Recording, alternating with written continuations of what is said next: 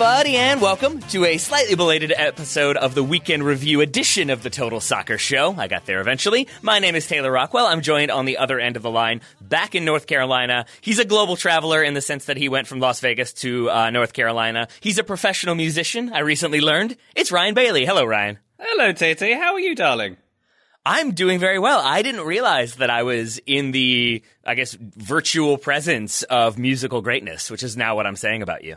Oh, well, you're not, but I do play guitar now and then, and I like to sing occasionally. If you're in the Charlotte area, then avoid any places where I'm doing that, is my advice.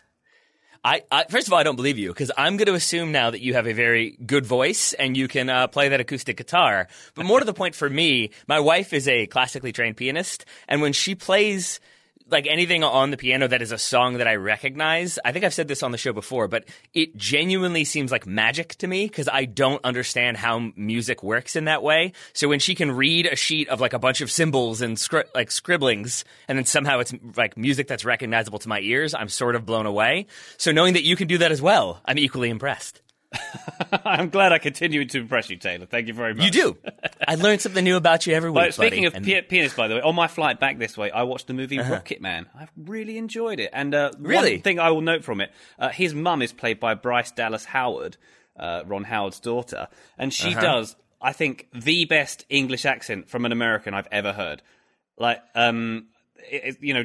British people doing American accents in movies and TVs, 10 a penny, but going the other way around, there's not many people who do it well, because you tend to end up like, all right, Governor, a bit like this. But Bryce Dallas Howard, she did a very good job. I'll tell you, the only other person I think who does an equally good job is Lake Bell. I don't know if you know the actress Lake Bell. Yeah. She's in, is it called Man Up? It's a movie with Simon Pegg, and she does a very, very authentic South London. Very good. All right. I know Lake Bell. I like Lake Bell. So that's good. Is it still the case that the gold standard of terrible English accents is Dick Van Dyke, or has somebody else sort of taken a shot at that title? Don Cheadle comes pretty close in the Oceans franchise. He does not need, his character does not even need to be British. It makes no sense. I think, as I recall, I read somewhere or saw in like maybe in a movies podcast or heard in a movies podcast that it was supposed to be a British actor. Like maybe it was supposed to be like Jason Statham or somebody like that. And then he couldn't do it. So they were like, well, we'll just have Don Cheadle do the English part. And it did not work out. So you are correct. That is a solid shout. But while we're talking... in the script, it said like before each line, it said in English in brackets before it started, like English accent. So that's what Don Cheadle had to read in English accent. I maybe I hope not. Maybe he wanted the acting challenge, and all right, guys, let's go and rob that casino. Yeah, bloody hell! It's so bad. It's not great. It's not great. But your fake accent is great, Ryan, because you are actually from Charlotte, and you're just making this whole thing up, right? Correct. Yeah, this is a ruse. That's what I figured. In the same way that I insist that Daryl is from Wisconsin. I'm just going to say that you're from North Carolina from now on. But you are an accomplished writer who has covered Manchester City, who lost the Manchester Derby, and that's where we're going to start. Man City 1, Man United 2.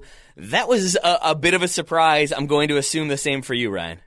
Well, if you'd have read my betting preview pieces and a couple of pieces I wrote on Yahoo Sports last week, not so much of a surprise. I did predict that Man United were going to take some points off of City in this one. Not least, Tate, with the knowledge that you will be fully aware of, that Manchester United tend to be raising their game against big six teams, don't they? And obviously, they had a good performance against Leicester as well. And it seems to be this phenomenon of Ole Gunnar Solskjaer raising his game against the big teams, and maybe this team being better suited to opponents who will take more of the possession and encouraging that rapid counter-attacking style that we saw in this game. And I think Man City's, style played into Solskjaer's hands. And let's give a thumbs up straight away to Ole Gunnar Solskjaer then, because he tactically managed this one very well, and in the same way that he tactically managed the draw with Liverpool very well, in that he nullified the fullbacks in that one. He seemed to. It's odd how you get a manager who can draw with Aston Villa and be terrible in the Europa League, and then does this kind of thing. Is that not peculiar to you?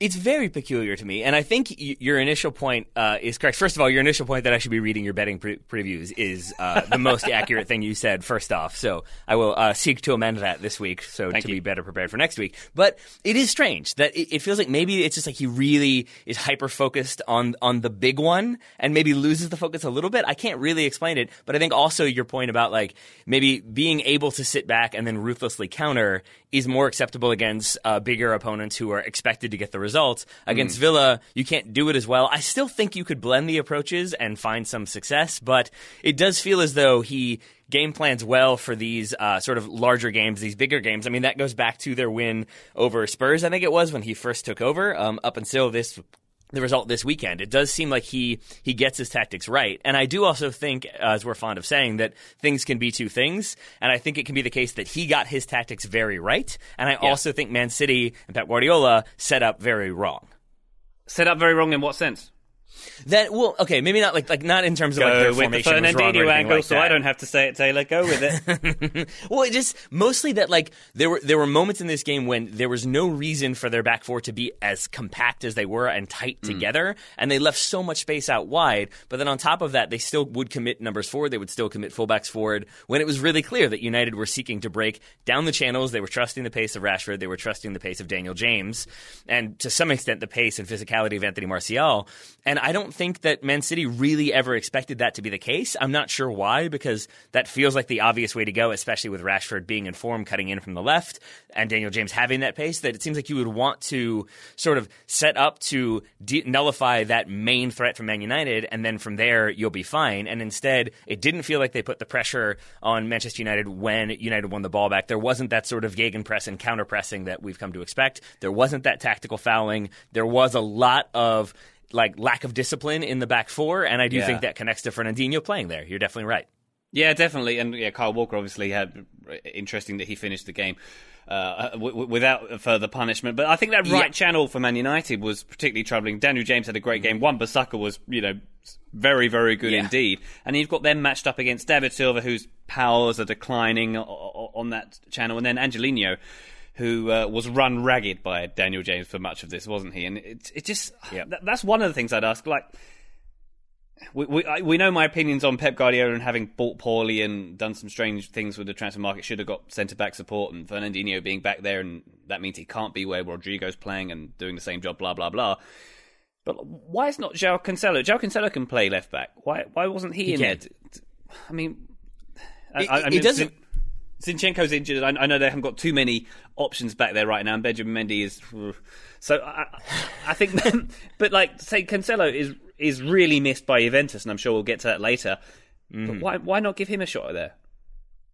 It really doesn't make any sense to me, and I'm sure if we asked Pep Guardiola, he would be very annoyed, but then he would explain something that would maybe be satisfactory or not. But in this game, it was like I tend to be hesitant when the commentators really focus in on one player, because having done play-by-play and color commentary myself, it can be really easy to like miss a lot of what's happening and then only focus on like, oh, Angelino, he had that one errant pass, and now for the rest of the game, every time he does something wrong, I'm going to keep focusing on the negative, and that can sort of be the train. So I went back and rewatched, wondering, like, is that the case? Did he actually have that bad of a game, or was it just the commentators? He had that bad of a game. That it was like, it wasn't just his positioning, it was there's the chance when Rashford, I think, hits the post, when Daniel James gets knocked off the ball, play goes on, Rashford hits the post, but that comes from Angelino essentially just not completing a very easy 5-yard pass that launches a counterattack. And he certainly was hung out to dry a little bit by some of the positioning of his teammates and by having to deal with that right side, as you suggested.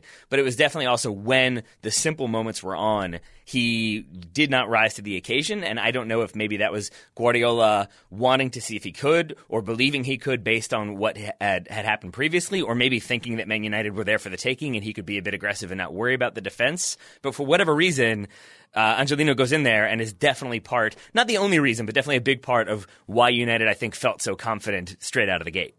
Yeah, and I think not playing to full potential, which you hinted at there, is quite an important point about this City team at the moment, because Kevin De Bruyne was good, Raheem Sterling had a few good moments, Ederson was, keeping them in it with a lot of blocks early on, particularly. Who else? No one else had a good game in this, and no one else was playing anywhere near their potential. This is Pep Guardiola's worst start in 11 years. My question to you, let's put this out there. Why isn't this team the best ever team that Guardiola has? Because at this stage, he's got the experience, all the experience he's had in the past. He's got all the money, all the players he could ever want to buy, and this team isn't as good as the team 2 years ago. Why isn't this team, like, when you look back to 2 years ago, and we all thought this team would be unstoppable, and this dynasty could go on forever? And why has this happened? Why are we like this now? And it has to all fall back on Guardiola and his players not buying what he's selling anymore, surely. I mean, I think to some extent, because I think the narrative will be like, oh, this is what happens. Like, very intense managers sort of flame out. The players get tired of it. They don't want all the pressure. They don't want all the work. They get a little bit tired. They get a little bit less focused, and then things run their course, and we end where we end. And maybe that's part of it. But I also think there's lots of little things that, because it's been Man City, because they've been so dominant, I think it hasn't seemed like such a big deal. But as you go on, maybe those little things add up. For example, Vincent Kompany leaving at the end of last season. Like he moves to manage in Belgium. He was a player who was like a role player, but not a key squad player or anything like that. But I think in the end was a huge figure in that locker room who executed Guardiola's game plans, but if nothing else, could be seen to like be a vocal leader and get people on board and make sure everybody was kind of still performing the way they were supposed to be. I think it's a big reason why he ended up coaching straight after playing. And so you lose this player who wasn't necessarily going to be a game in, game out starter, but was a very important role player. And I think it's because, like, yeah, we've been fine. We'll let him move on. Maybe we'll reinforce. Maybe we'll bring in a youngster. We'll see how it goes. And I think some of that sort of attitude, if it is there, which I think it is related to, we've won 2 in a row, we're Man City, we've got all the money, we've got all the players, we've got Pep Guardiola. Yeah, we lose a center back, who cares? And I think some of that complacency gets reflected and then gets magnified as the results don't go their way and questions start to get asked, and then there's injuries and you've got players out of position, and suddenly things just keep rolling. And now John Stones leaves this game with injury, Otamendi comes in and scores, so good to him. But it seems like it will be Fernandinho and Otamendi in the next game. And is that good enough? Probably not. So do they reinforce in January? Does Guardiola get who he wants? Are they able to reinforce? It's a lot of questions that we didn't expect to have at this point in the season when the season began. Yeah, definitely. And we certainly didn't expect there to be a 14-point gap between Liverpool and Manchester Not so City. Much. Certainly Not so much. in the order that we have it right now. And are we ready to concede the fact that Man City aren't going to win the league? I think I'm there now, right? It would take a really big turnaround that I don't see happening. We had some people tweet us, one in particular asking, like, I think they tweeted the gif of Mr. Bean being bored and like looking to the sky, wondering when we were going to talk about Leicester City. I feel like you and I have talked about Leicester City a decent amount on this show, but maybe that's one we'll have to start focusing on a bit more, since they are the closest team in relative touching distance to Liverpool, who are top of the table, 46 points. Leicester City second on 38. Man City third with 32. And it does feel like it will be Liverpool well out in front. Leicester City sort of just reminding them that there's another team there, but not necessarily putting pressure on them. We'll see if those results continue. And then sort of City, Chelsea, City and Chelsea, maybe like battling for third and fourth, and then we'll see what happens after that, because there's been a lot of change so far. That's about where I have it. But I do want to take a moment to praise a few United players, if that's okay with you, because I know we talk City a decent amount. I know you've got some City loyalty, not a lot, but a little bit. But we should praise Man United. You gave thumbs up to Ole Gunnar Solskjaer. I'm giving thumbs up to proud Papa Sir Alex Ferguson. I loved that clip of Solskjaer applauding the fans, and it zooms in from behind his shoulder to Sir Alex Ferguson smiling as though his child had actually just coached his favorite team to a win over their cross-city rival. He looked so pleased in that moment in a way that I have not seen Sir Alex Ferguson look maybe ever. No. That it was sort of an adorable moment, but that might just be my fandom. No, not at all, Taylor. I was going to say that I have no skin in this game. I don't particularly enjoy Manchester United winning. I probably actively root against Manchester United winning for the large part of my childhood, certainly. But that moment of the pointing to the badge and seeing Fergie in the stands, you had that camera angle, that was a bit of a almost welling up moment. I thought that was lovely. That was absolutely superb, wasn't it? And then we had the picture afterwards of them having a glass of wine together. Is moments like this make you get a bit more faith in Solskjaer? Is he the manager that you need? You know that his blood runs through this club, but and when we know that he can tactically get it right in situations like this, does this give you more faith? It doesn't give me less faith, is my answer. I still have those same concerns about like the lack of consistency, the losing of points. This is definitely me speaking from a fan's perspective. And I would say like some of his decisions, I don't really love how he goes very defensive. United in this game were successful by really going at City with a lot of numbers, being very aggressive. And there's a school of thought of, okay, now you're ahead 2-0. The game, we're getting into the final minutes. Let's bring in some defensive players. Let's refresh some legs, let's sit off a little bit, and then if there's a situation to counter, let's take it. But I think really with a team like Man City, like they scare me anytime they're within shooting range because I fully expect them to have these combinations and find a way through. And I think the more you invite a team like that on, even if they've had an off 75 minutes or 80 minutes, if you give them a couple chances, they start finding a way through. And once City got that first goal, I got really nervous in a way that I wasn't really thrilled with. And I do think that until United are able to see games out more regularly and get those 3 points, but then also get those 3 points against weaker opponents or quote unquote weaker opponents, I will still have some concerns about Ole Gunnar Solskjaer. So that's the negative. The positive, if you'll permit me to continue to ramble, is that there are players like Fred who I thought for all the world would be sold, wasn't up to the quality, and to be fair, has gotten minutes because other players have been injured and other players haven't been available or have been sold themselves or are Paul Pogba and are doing whatever Paul Pogba's doing, presumably recovering. But here in this game, once again, he looked very good. He was all over the place. He was putting in challenges. He was causing problems to City in terms of his defensive work, but then obviously in his attack, in his driving forward with the ball, in looking to play the ball forward. He just looked like a better player than we've seen him look at any point, and I do think that that's the backing of Solskjaer. I would say the same thing of Jesse Lingard as well. Yeah, definitely. I think I definitely will extend my thumb upwards towards the sky in honour of Fredji as well. I think he was absolutely superb in this game. He's getting a much better rep, and there is that perception that Pep Guardiola wanted to bring him in, and you can see why he's basically the new Fernandinho in that respect, wasn't he? He was great in this game, and I wonder, and I think I've seen this elsewhere, he's really good in games like this when Man United have low possession. They had 28% possession in this game. And that kind of suits him because it's when he can mainly defend. But when United have more of the ball, when he has more of the ball, when the onus is on him to be more creative, that's when we see him falter a little bit more, perhaps. Yeah. Is that fair? It absolutely is. And that's why, I hesitate to get too blown away by this result. I think it's fine if you're a Man United fan to be really excited, to be happy, because it's been a while since there was a big result that went United's way. So I think it's fine to celebrate, it's fine to be excited, but I'm definitely not willing to then go so far as to say well, that's it. Fred is our new starting central midfielder now and forever, because I do think we could see some problems there. We saw much larger problems involving Fred, but we can talk about that in a moment. Yeah, definitely. But I would say that midfield too, Fred and McTominay coming back, very important for this. That's a big reason for the success in this game, blocking everything going through the middle. And once again, just like we mentioned last week with City, being forced to put in these high crosses. And they're a team who's getting on these crosses. Okay, Gabriel Jesus is pretty good in the air, but he's not 8 feet tall, is he? It seems it just seems like an odd thing to do. And we know that City are the masters of these low crosses, but they did that thing which they do. It's such a tell. It's a tell of a Guardiola side when they pump in the crosses like that, because it shows their frustration, and they were being forced to go out wide like that. And I don't know, more power to United for getting that out of them, basically.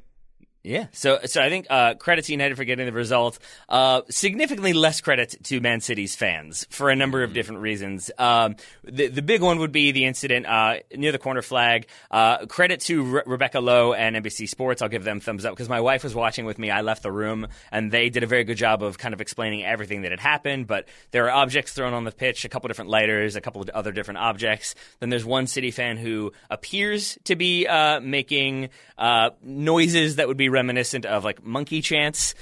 He, I think, has been interviewed by the police. I don't know if any action has been taken there. It seemed to me on the replay as though that's what he was doing. So that was not great. There was there was footage doing the rounds of City fans doing the airplane celebration, which is a reference to the Munich disaster. And then fans leaving very early when their team was down by only one goal. That's maybe the least of it, but it was still not a great day for Man City fans. No, it didn't look good on them very well. Yeah, there was also missiles thrown at Fred. There was a little pause while he reacted to that. I will give praise to NBC too for digging out the fan who was guilty of the racist behaviour. Gave him a lot of screen time, and I don't know what the Sky coverage did at home, but certainly here they I think they did the right thing in making an example of that man who the latest report I think is that he's been released on bail and his name is out there, his details are all that. We don't need to get into that right now, but obviously that kind of thing, very, very poor. I will say I'll jump in there briefly to say I did watch Match of the Day, the BBC Match of the Day, and they blurred out like his face and everything that happened. And I think that was, ostensibly to sort of not show the moment as a way of saying, like, it happened, it was terrible, we don't want to show it, we don't want to upset people. But it also then, I think, kind of gives a little bit of deniability of like, well, I couldn't see what he was doing, so I don't know. Like, if you're a City fan and you want to defend the guy, like, I appreciated NBC Sports making it very clear, like, nope, that's the guy, and that's what he was doing, and we are not okay with it. So yeah. I appreciated that clarity and coverage, even if it was probably pretty difficult in studio. And they've done this before. They've done a really good job, Robbie Earle especially, of kind of giving his thoughts on racism and what it was like when he was playing and how he expected it to be different and how it hasn't been. So I think anytime there's kind of those sort of open conversations and open coverage, it helps to further the discourse at a time when otherwise disgusting things are happening. So yeah, I think it's a credit to them, but definitely thumbs down to Man City fans on the day. Thumbs down to them indeed. And let's give some credit to the club. They did it. They were very quick. City were very quick to issue a statement on this. They are very hard on racism when it doesn't involve one of their players sending tweets. Oh dear, did I go there? I went there. I appreciate you going there. And I appreciate you going to discuss today's sponsor, because today's episode of the Total Soccer Show is brought to you in part by our friends over at SeatGeek. SeatGeek makes buying and selling tickets to concerts, live to sports, to comedy, to much more. They make it very, very, very easy. And with 50,000 5-star reviews and a lot of positive feedback behind them, you can also rest assured that your tickets are guaranteed. If you use SeatGeek, you will get your tickets. They will be actual tickets. They will not be fake. You will have actual seats. You will not be seated outside of the venue as special seating or something like that. SeatGeek pulls in millions of tickets from all over the web. That's the line I like from this copy the most, Taylor, because I just picture them sort of Minority Report sweeping tickets into their website, which I think is... It would be an interesting feature. I like that. Yeah, but talking of interesting features, one of the best ones they have is their traffic light system. If a ticket is good value, gets a green light on there, and also has a scale rating of 1 to 10 in that respect. I actually utilised my first SeatGeek tickets this past weekend, went to see the New York Rangers at the Las Vegas Golden Knights, my first National Hockey League experience. It was fun, sure. I can't tell if that's like you just being casual and cool, or if that's you being like, it was really fun. Maybe I need to give hockey another chance. Okay. That's what I'm saying. Well, I mean, it was fun, and like it was a 5-0 win for the Rangers. The Knights didn't really show up in that one. But I didn't understand what was going on most of the time. I didn't even know it was 3 periods before I arrived. But there you go. That says more about me than it does about hockey. But I tell you what, I'm looking at SeatGeek for all these opportunities to see some new stuff. I've noticed that Motley Crue are on tour this summer. Check out this bill. Motley Crue headlining, then Def Leppard, then Poison, then Joan Jett. I could go see that in my hometown of Charlotte for $88 starting there at Tay from SeatGeek. Sounds good to me. I just picture a lot of bloated faces in that lineup. That's sort of what I'm thinking now. Is Vince Neil the front man for Motley Crue? Yes, he is, yes. All right. A lot of people who, both on stage and in the crowd, whose best years might be behind them, I'd suggest. I'd say definitely the case for Vince Neil, doubly so for Vince Neil, which is also his size, which is doubled.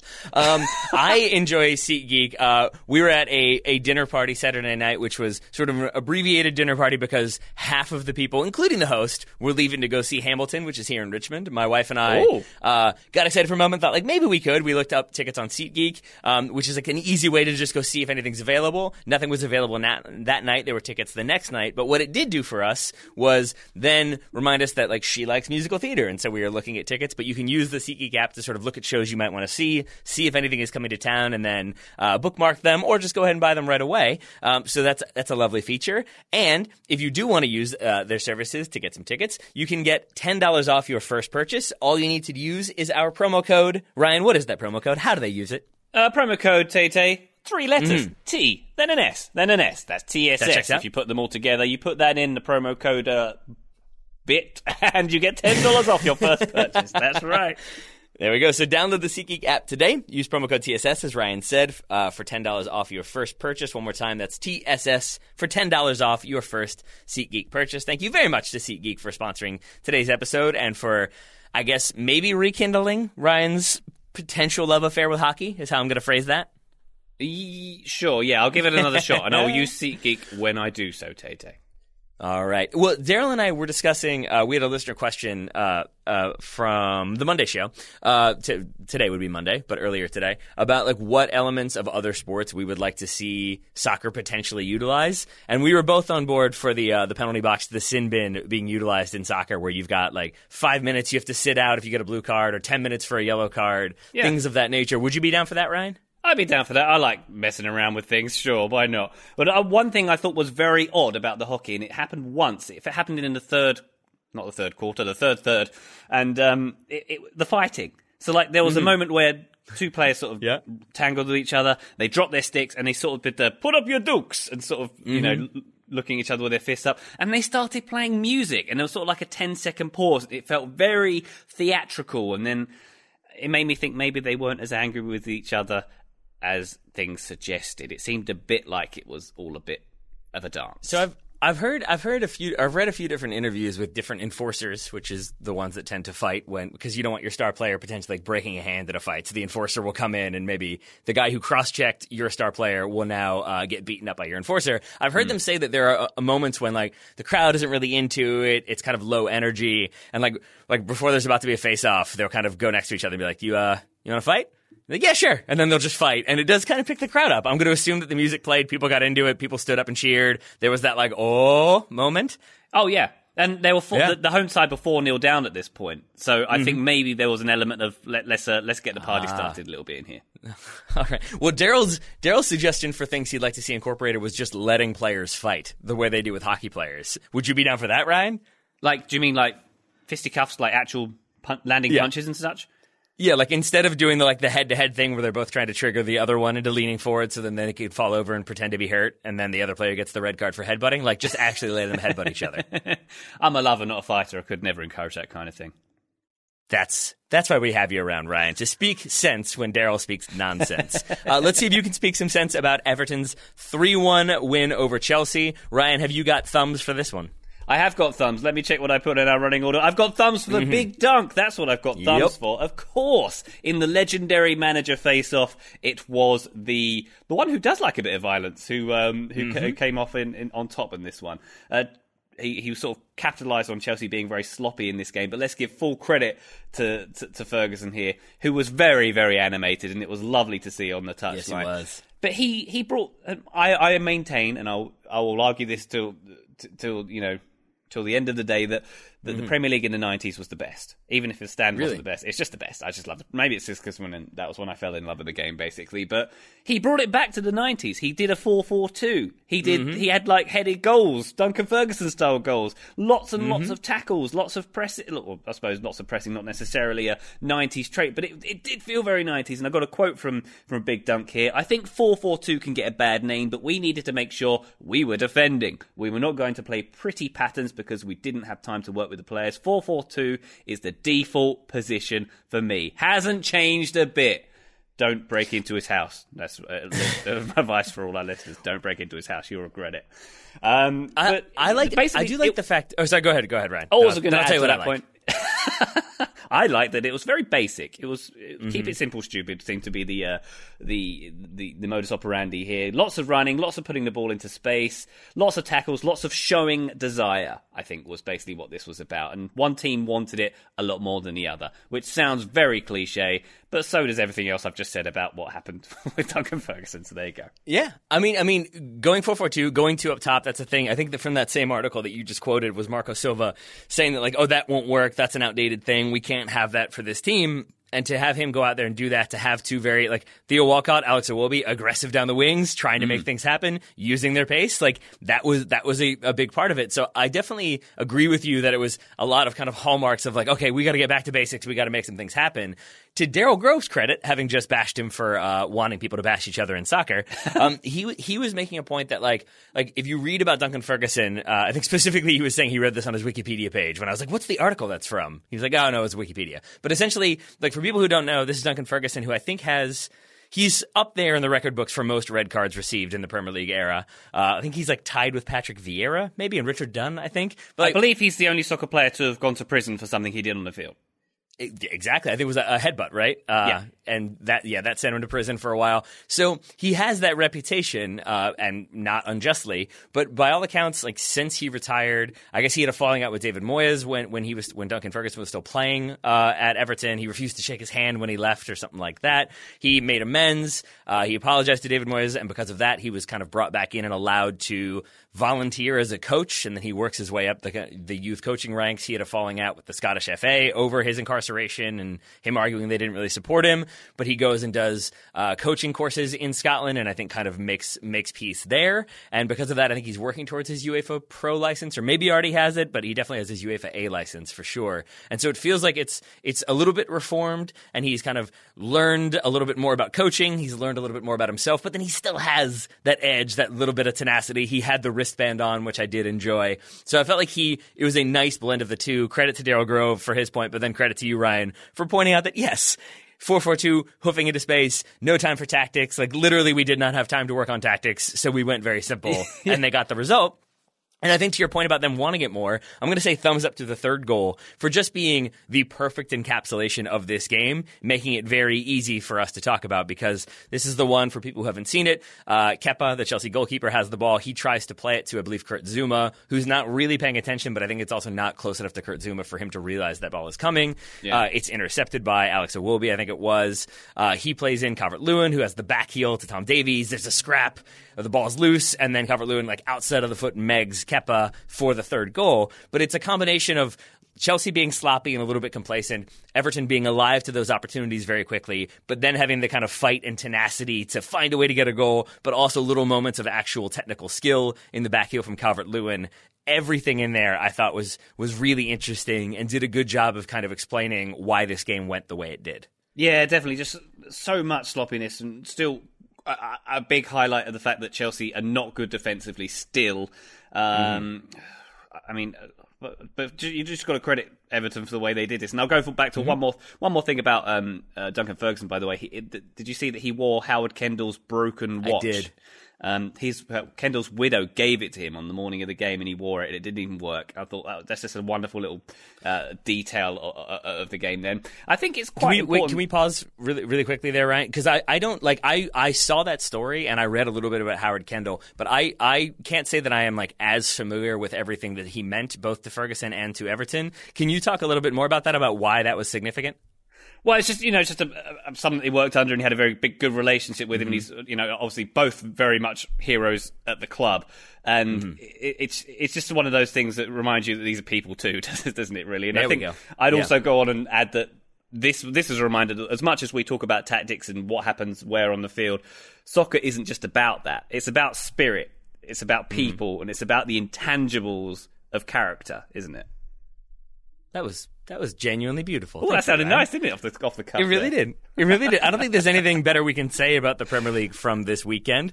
So let's move over to Germany. Does that work for you? Yeah, let's do it. All right. It was a strange Bundesliga season, I would say, got even stranger this weekend. Schalke lost to Bayern Leverkusen. They stayed in Champions League places, narrowly ahead of both Leverkusen and Freiburg. Dortmund smashed 5 past Dusseldorf. They took over third spot. In that black kit. Oh, I want that black kit so bad. They made 9,009, I think, copies of it. They had 9,009 available for sale. They sold out in 3 hours. I'm assuming that was, it's the 110th anniversary, I think, of the club. Yes, that was why they went all black. But yes, those looked sleek and solid. And as Daryl said on Twitter, reminded him of Johnny Cash. And that's always a positive sign. So well done to Dortmund there for the black kits. Well done to Leipzig. They had a 3-1 win over Hoffenheim. So that keeps them in second place. But the top of the table, where things were truly weird, Borussia Mönchengladbach handed seventh place Bayern Munich a 2-1 loss. That probably shouldn't have been the case, and that's the second week in a row we can kind of say that about Bayern Munich, that they probably should have won. They had the better chances, and yet once again they did not. Yeah, definitely. This, as you say, the second week in a row they've lost 2-1. The second week in a row where they've played significantly better than their opponent, and I think they suffered here for having a pretty poor second half. They suffered for not making the most of their chances. We know that Robert Lewandowski is just washed up loser now. Just hasn't scored in a few games.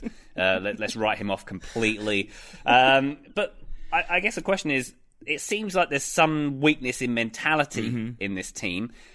We assigned it to Niko Kovac's leadership. perhaps that's not the case. Perhaps that Hansi Flick, when he had that really good start, it was maybe more to do with the schedule. And now we've got, Borussia Mönchengladbach being a very good team. They've come a little bit undone here, and obviously coming undone to Bayer Leverkusen, another very good team. And it's, I don't know, I think it's 26 shots that Bayern had in this game, 18 on target. That's even more shots than they had last week. Yep.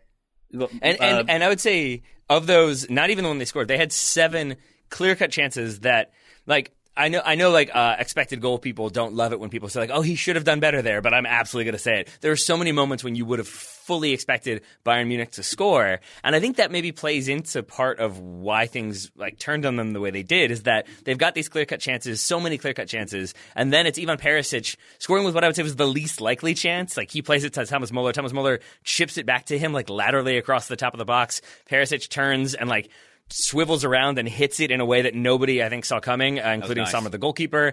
It's a great goal, but I think it was sort of like compared to how many other, like, obvious, very clear scoring chances they had, that seemed like the least likely one. And then it also seemed like once they scored, there was this element of, like, okay, we're Bayern Munich, we're 1-0 ahead, that's it. Like, and the desperation to find a way to score is sort of gone because they're 1-0 up, but with that goes a lot of feels like the intensity and the drive and the need to get another goal, and they sort of slackened off a little bit and invited Gladbach back into this one, and in the end they lose as a result. So I feel like maybe it's still the idea, like, maybe it's overly simplistic, but the idea of, like, we're Bayern Munich, we're the best team in the Bundesliga, if we score once, we'll score 4 more, you won't get any, it's over. But then they don't actually follow through with the second part of that, which is scoring the 4 more goals to make sure it's over. Yeah, you've actually got to do the goal thing. That's important. That would be important. They did, as you say, they had lots of missed opportunities. Thomas Muller had a really good chance where he seemed to miss from about 2 yards out early on. Lewandowski had an early one where he went just wide. And Joshua Kimmich, of course, having that shot that was about 99.9% of the ball over the line, but apparently that wasn't quite enough. That was a clutch save, wasn't it? But I mean, full credit to Gladbach here. I mean, Gladbach are, let's be clear, they are Bayern Munich's bogey team, essentially. They are the Everton to the Chelsea here, aren't they? I think last season, was it a 3-0 at the Allianz that Gladbach pulled off? And they do seem to. Right. I think my stats say that Gladbach have won 4 of the last 6 against Bayern Munich at Borussia Park. Sorry, that's Borussia Park, because you have to shout it because it's all in capitals. You do. And it's you have one to yell hyphenated word. You have to yell it. That's the rules. But as much as Bayern were wasteful, let's give credit to Gladbach for pulling that one off. Oh, yeah. I mean, they got really good defense. They got, Matthias Ginter's looking really good. They got those racing fullbacks, one of whom getting a couple of goals. Very, very, very good indeed. And Marcus Thuram is fun to watch as well. I'm just loving this Bundesliga season. It's still wide open. We've got the fact that Bayern Munich are in 7th after 14 rounds with Leverkusen in 6th. Borussia Dortmund still down in 3rd. Loving how it's panning out. Loving it.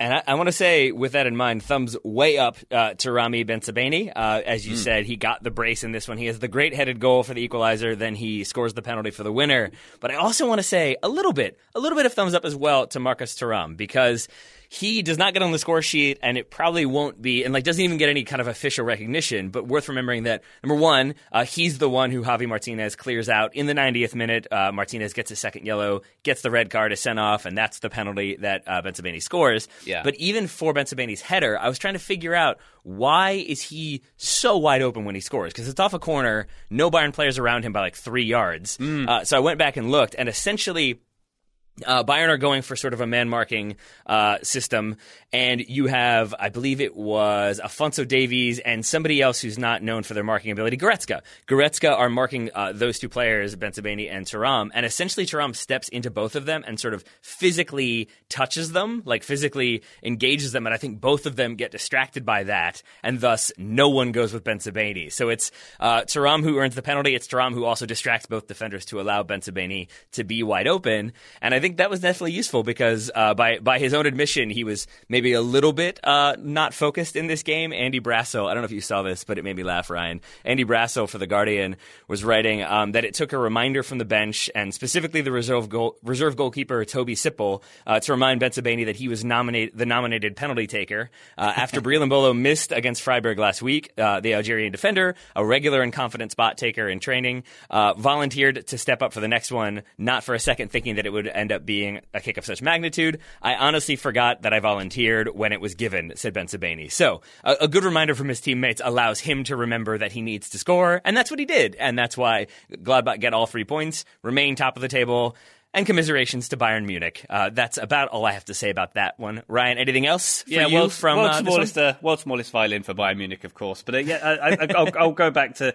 what you said about Goretzka. He was uncharacteristically poor. Alphonso Davies has had a couple of bad outings this season, I would suggest. But Goretzka, I mean, he's been pretty good up until this point. It's just seemed, I don't know. There's something going on in that dressing room, and I don't think Hansi Flick is the answer. I don't know what the answer is, though. Maybe the answer is someone else can win this darn thing instead. Let's bring Niko Kovac back and just see if he rights the ship. Don't do that, by the way. Don't do that. He was in attendance, I think, at the Everton game. Apparently that was on a fact-finding mission about the Premier League? Question mark? I think don't know what that means. The fact-finding mission pertained to whether he could get a job at Goodison. Perhaps. That was the fact he was trying to find out. Let's ask that question, by the way, because Ferguson, if this team you can assign this to new manager bounce and some emotions from this one, but if he keeps going this well, he could close out to the end of the season. But does he get a job full time? Obviously, he's been at the club for a very long time and is very well regarded, and has worked with the youth team, and he's worked with players like Tom Davies and Calvert-Lewin, who was treated like his sons in this game, which is wonderful to see. He was. But you have to think if a Niko Kovac was sniffing around, the owners might be inclined to hand the reins over to someone like him. Yeah, I mean, I agree with essentially everything you said, that I think Ferguson, maybe you give him the opportunity as the interim and see where it goes.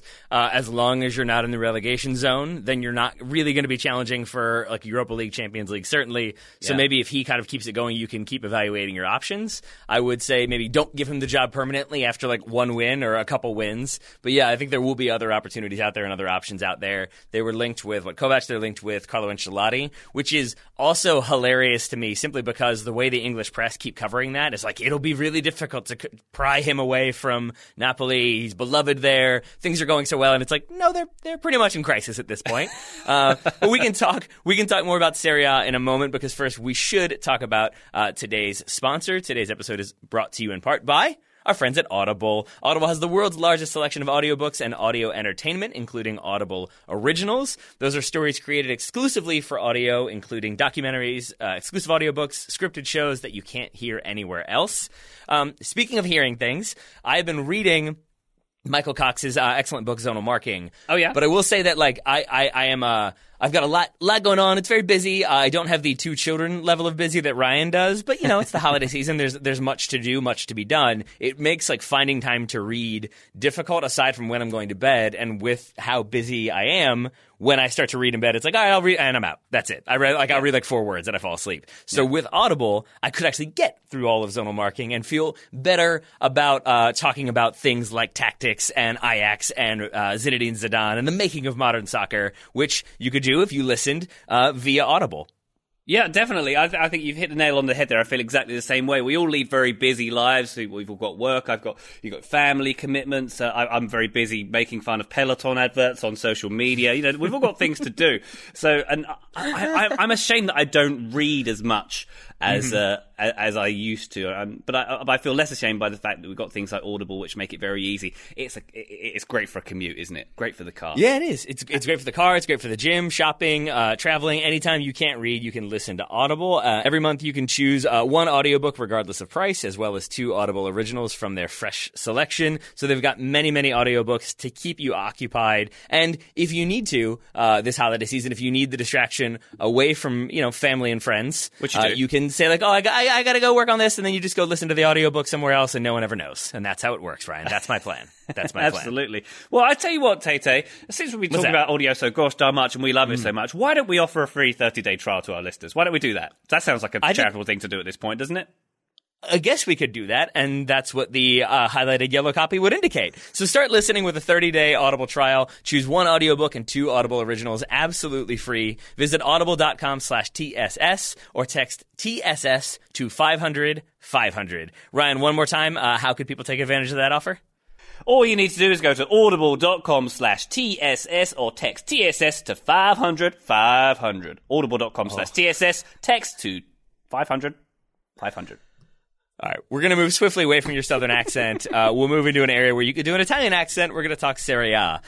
Despite drawing with Roma 0-0 on Friday, Inter extended their lead at the top of the table to 2 points after Juve lost on the road to Lazio. Lazio find themselves 3 points from second place, 5 from top spot. Lazio are in the title conversation, Ryan. Napoli very much less so.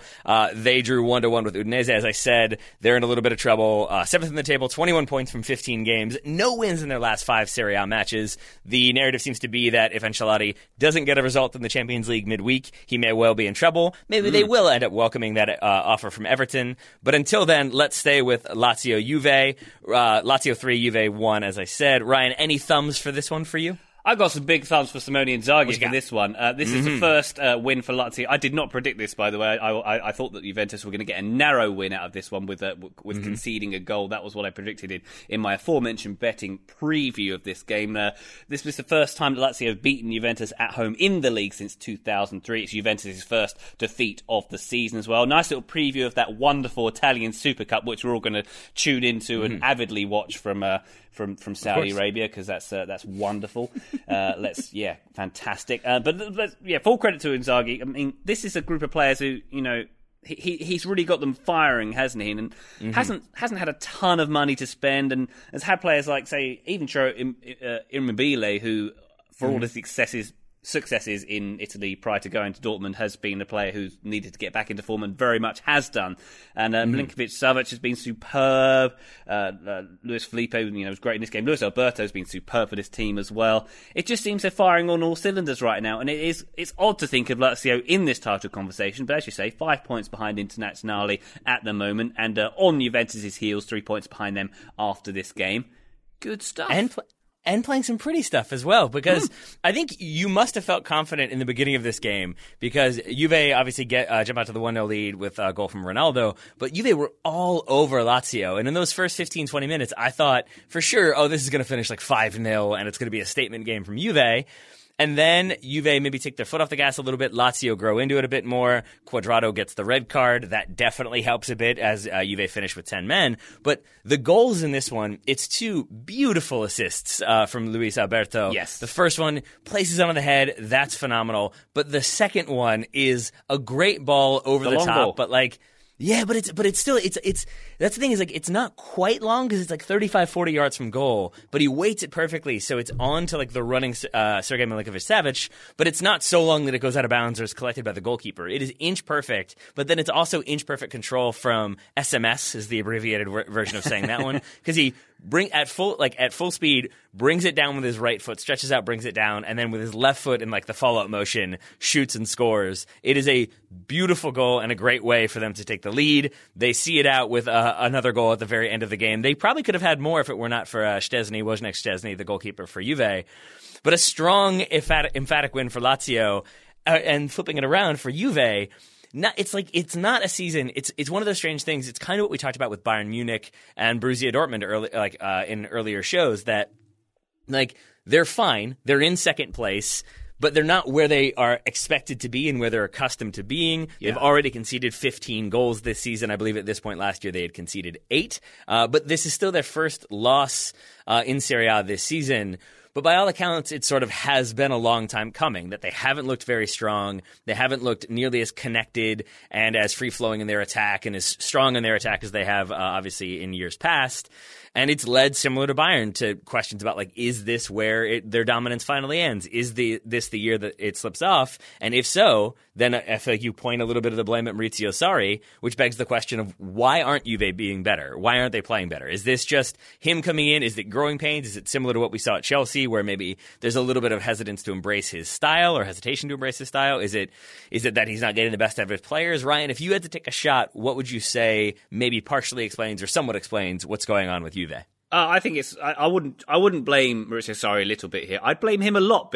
I think this is a lot down to him. I think it's a lot that Sarri ball basically isn't working at this club. I'm seeing a lot of the same sort of patterns and arguments the same way that Chelsea fans felt about him last season. The inflexibility that he's showing, and it seems like, I don't know, like Bernardeschi's sort of like the new problematic Jorginho in this team. It's very narrow, and as I said, they're missing someone like Cancelo who might have contributed more from the channels. There's no service to the players up top, and then Ronaldo must be frustrated because he's had a bad weekend with Messi breaking hat-trick records that he owned, and he's not getting any service either. It seems this is so odd because this is a team that's so stacked with talent, as we've discussed on this show before. There's so many potential players. They've got so much talent that Emre Can can't even get in their Champions League squad, and yet they're playing well below their potential, aren't they? There's no... I mean, they're quite boring as well. And I know that's a criticism that Sarri had at Chelsea as well. And I think that he's not the right man. And it makes you wonder, how did he get things firing at Napoli so much when his past two jobs, it's been so negative?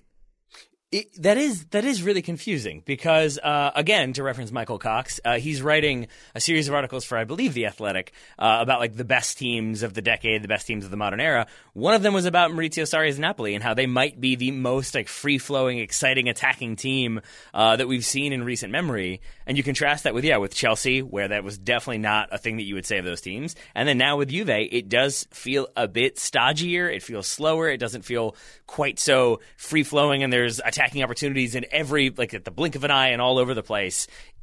I can't tell if it's just that he is still trying to bed in his system and figure out who fits where and who doesn't fit, more importantly, or if it's just the case that when you move to a club like Juve, and to some extent a club like Chelsea, there's an expectation of, oh no, you've got to get everybody on board right away and everybody to embrace your style right away. And if you're a little bit hesitant to be flexible, to adjust, to kind of adapt a little bit to be able to bet in those like bigger star power players, then maybe you run into the problems that he ran into at Chelsea and seems to be running into at Juve. That said, again, they're in second place. They're not particularly far behind. They're just in second place, which they're not used to being. So we may just see this as a slight blip and then things correct and Juve end up in that kind of two-horse race for the title or even overtake Inter. But right now, there's definitely some worrying signs at Juve.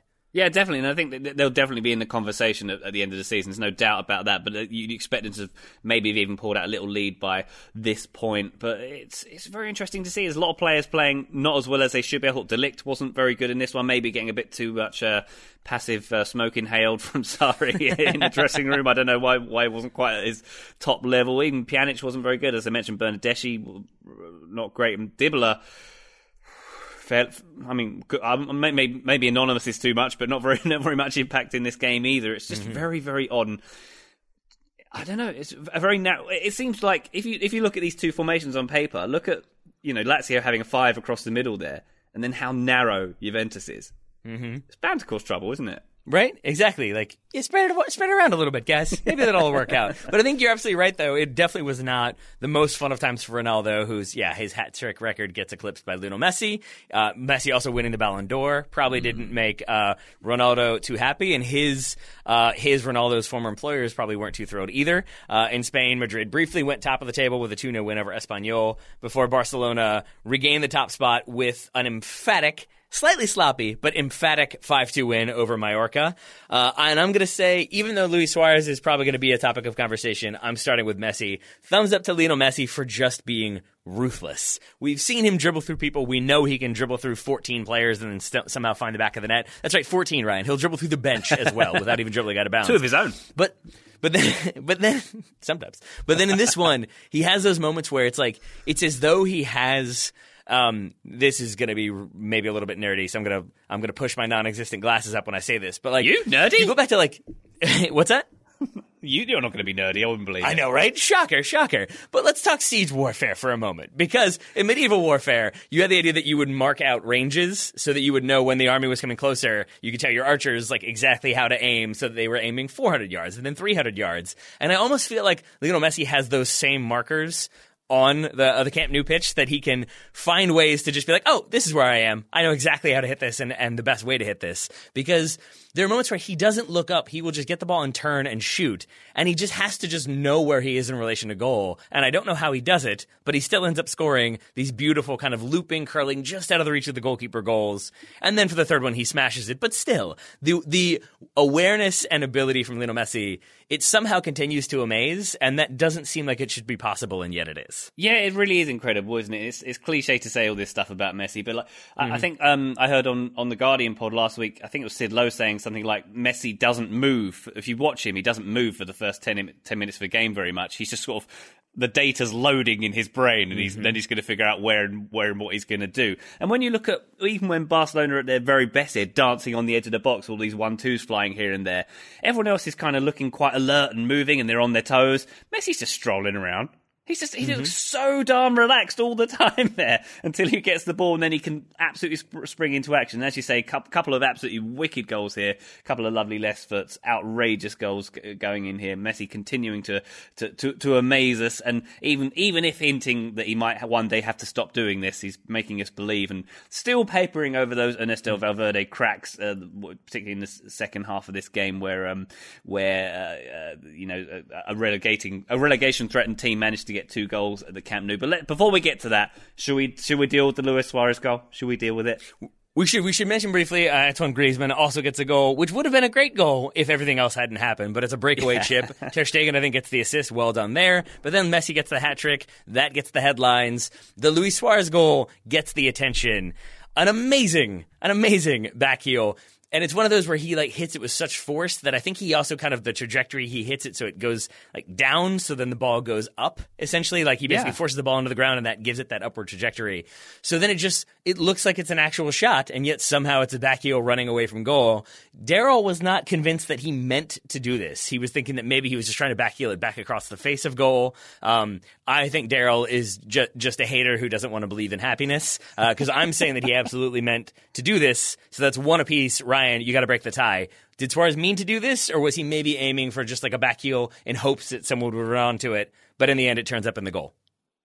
I'm gonna believe in magic here and say that he meant to do it. There we go. I think he meant to do it. I don't understand how he had the audacity to try it. I think he said after the game that Valverde often says to him that he misses the easy ones but always gets the really hard ones, which sounds relatively fair. But I thought the build-up to this goal was just as good as the finish. That De Jong, they had a couple of 1-2s, but the De Jong through ball to get it, beautiful. This is Barcelona in attack at their very, very, very best this game. And with a lot of shortcomings a little further back down the field. Yeah, let's talk about those for a moment. Because you mentioned Matthias de Ligt earlier, maybe not betting himself in so strongly with Juve. I do wonder if he watched this game and thought, maybe I should have gone with Frankie to Barcelona, and I could be starting as one of their center backs, and maybe I'd be doing a little bit better.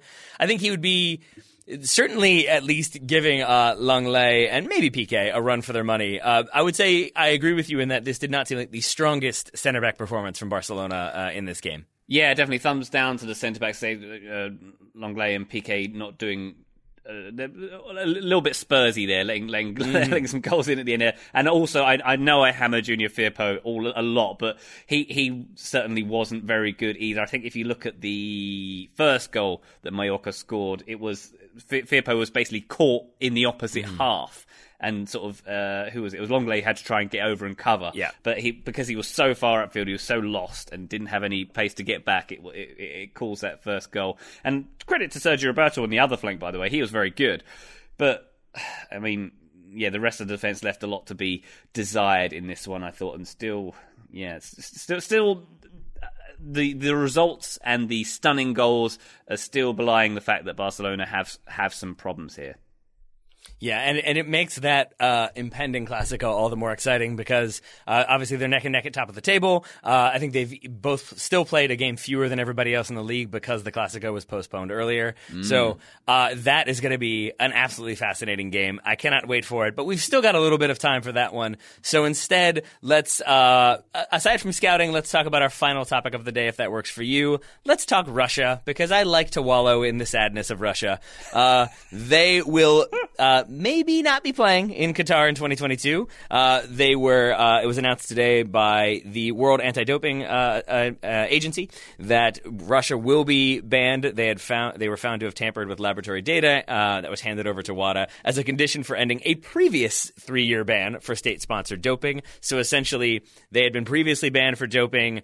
Then that ban was sort of rescinded. It was relaxed a little bit. There was sort of we'll let your domestic testing agency back in, but you have to submit everything. You've got to be transparent in everything you're doing. And I guess there was a whistleblower who released some data to WADA that some of the tests were being forged or was fraudulent or manipulated. And so right there, that triggers the 3-year ban, or at least another lengthy ban for Russia. it can still be appealed. It seems like that's what Russia will try to do. Dmitry Medvedev had said that like he would encourage them to put in a well-thought, well-reasoned appeal or something like that, because of course this is all just anti-Russia hysteria, Ryan. I don't quite go in for that one. But the thing that was kind of confusing was, despite the ban, Russia will be able to compete at Euro 2020, in which St. Petersburg will be a host city. I initially thought like, oh, that might mean they're going to be banned from the Euros. I wonder who will take their spot. That will not be the case.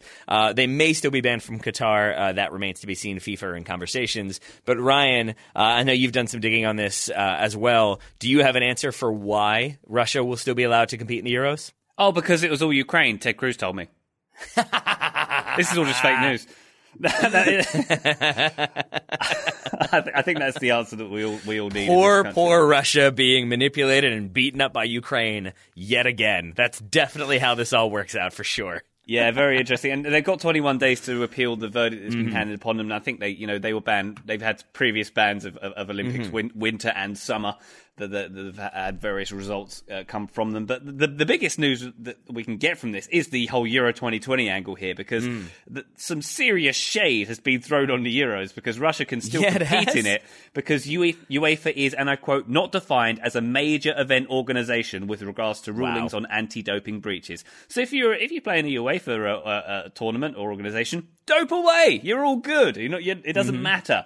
And right. and UEFA not being a major event organisation also means that it solved the Messi versus Ronaldo debate. You realise that Messi has an Olympic medal, Ronaldo has 0 UEFA medals whatsoever. It's 1-0 to Messi in the major event organisation stakes. In the major event organisation category, you're right. There it is. You've settled it, Ryan. Well done. I applaud you. I'm going to steal that and use that and make people roll their eyes with frustration whenever I get asked that question from now on. You're welcome to it. And I'm looking forward to Qatar 2022. Are we going to call them Neutral FC, maybe? The Russian players playing under in a grey kit or something. Or maybe they can wear those Dortmund blackout kits and just that'd be nice. That would be very stealth of them. That would be the way to fly under the radar for sure. I should clarify. So the reports have been that they will be banned for the World Cup. I've seen people report that. I've seen people report that FIFA are in conversations with the World Anti-Doping Agency about Qatar in 2022. And I'm going to assume, like maybe trying to combine those two, that FIFA are trying to figure out the language, and the way this has been reported is Russia basically are banned, but then individual athletes who prove that they are not involved or have not had any sort of blood doping or fraudulent tests, if you can prove that, you basically have to prove your own innocence, then you're allowed to compete. And I'm going to assume that the question then becomes, what if 23 Russian soccer players can prove they weren't involved? Does that then allow them to compete, obviously, as a neutral, non-Russian nation, but still does that allow them to have qualification? I don't really know the answer to that, and I'm assuming that that's where those conversations are right now. My assumption would be that would be very difficult to have happen and to put them all together. So my guess is that they end up banned from Qatar, but I guess we'll have to wait and see. But for now, they will at least be allowed in the Euros, Ryan. So I guess Ted Cruz can be happy about that. I think this is all going to blow over. If he knows what soccer is, we'll see. I doubt that very much. He's too busy being an overweight Wolverine. But anyway, I think this is all going to blow over. Look at the Russia team of the 2018 World Cup, who ran further than any other team, who had energy in spades. I don't think there's any accusations that they could be doping. It's outrageous. No, not at all. Not at all. There were definitely no close-up images of what appeared to be injection sites on those same Russian players immediately after halftime and before games. Nothing at all. Nothing at all. Totally fine.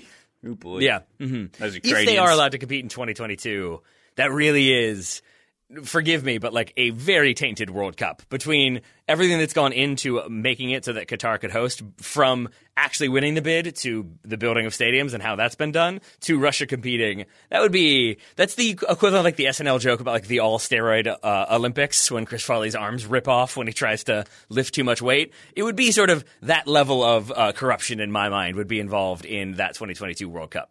Wonderful. It's all set. Wonderful. It's what Sepp wanted. It's all he wanted for the global game.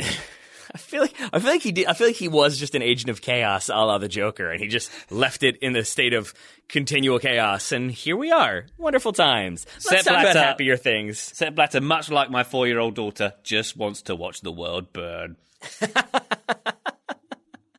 different reasons.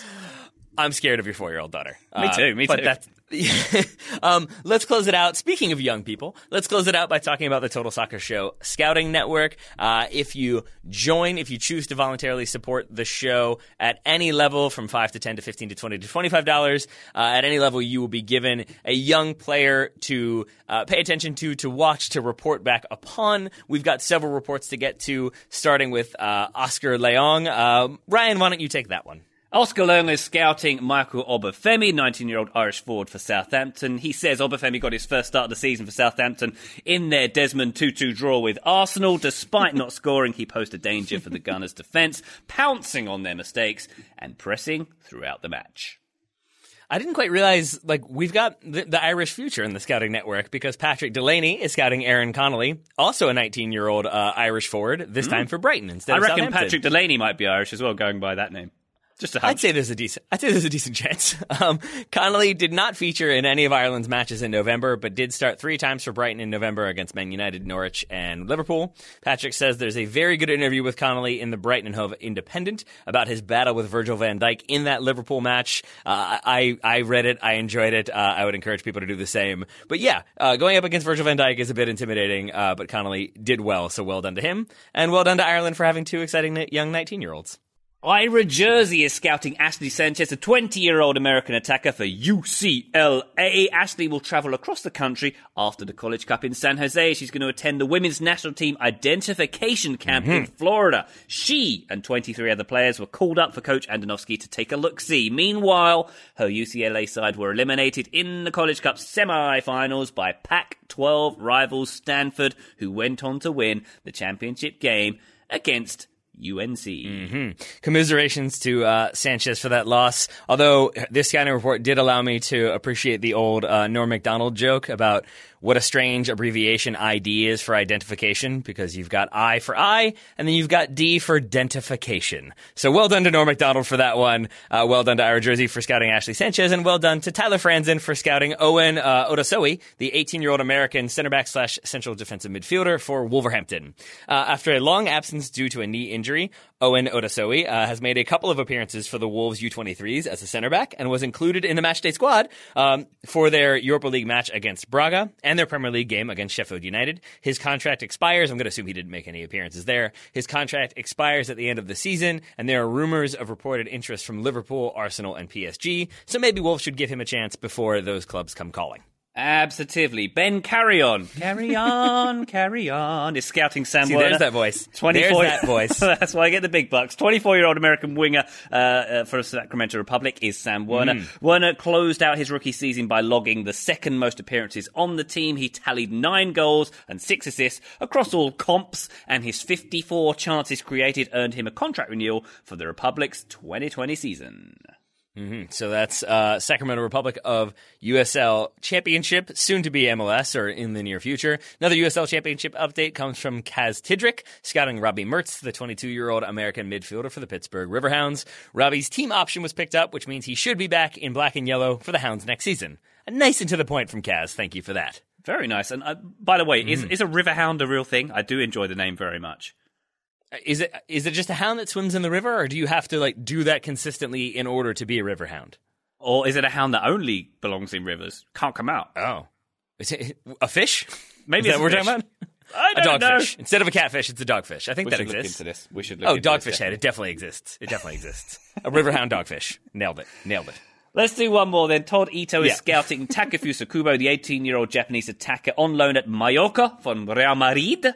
Young Taki went the full 90 in his first Liga match against Leo Messi, which we were talking about just a moment ago. Of course, that's the man to whom he is so frequently compared. Kubo was booed by the Barcelona fans, who were upset that he turned his back on La Masia to sign with the hated rivals, those guys in Madrid. Kubo said after the game, "I made my call and they have the right to whistle me. I think I deserved it.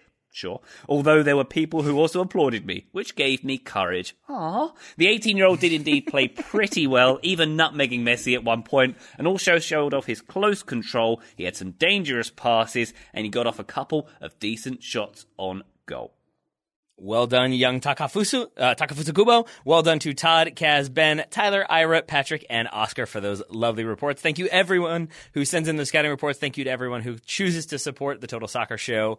We very, very much appreciate it. We appreciate everyone who's still listening. And we, of course, appreciate Ryan Bailey for joining us after what I'm going to assume was a long weekend. I'm surprised you don't have a headache. Maybe you do. But if you do, you've handled it very well and you haven't let on at all. So thank you for that, Ryan. And thank you for joining me once again. Thank you, Taylor. Always a pleasure. Never a chore.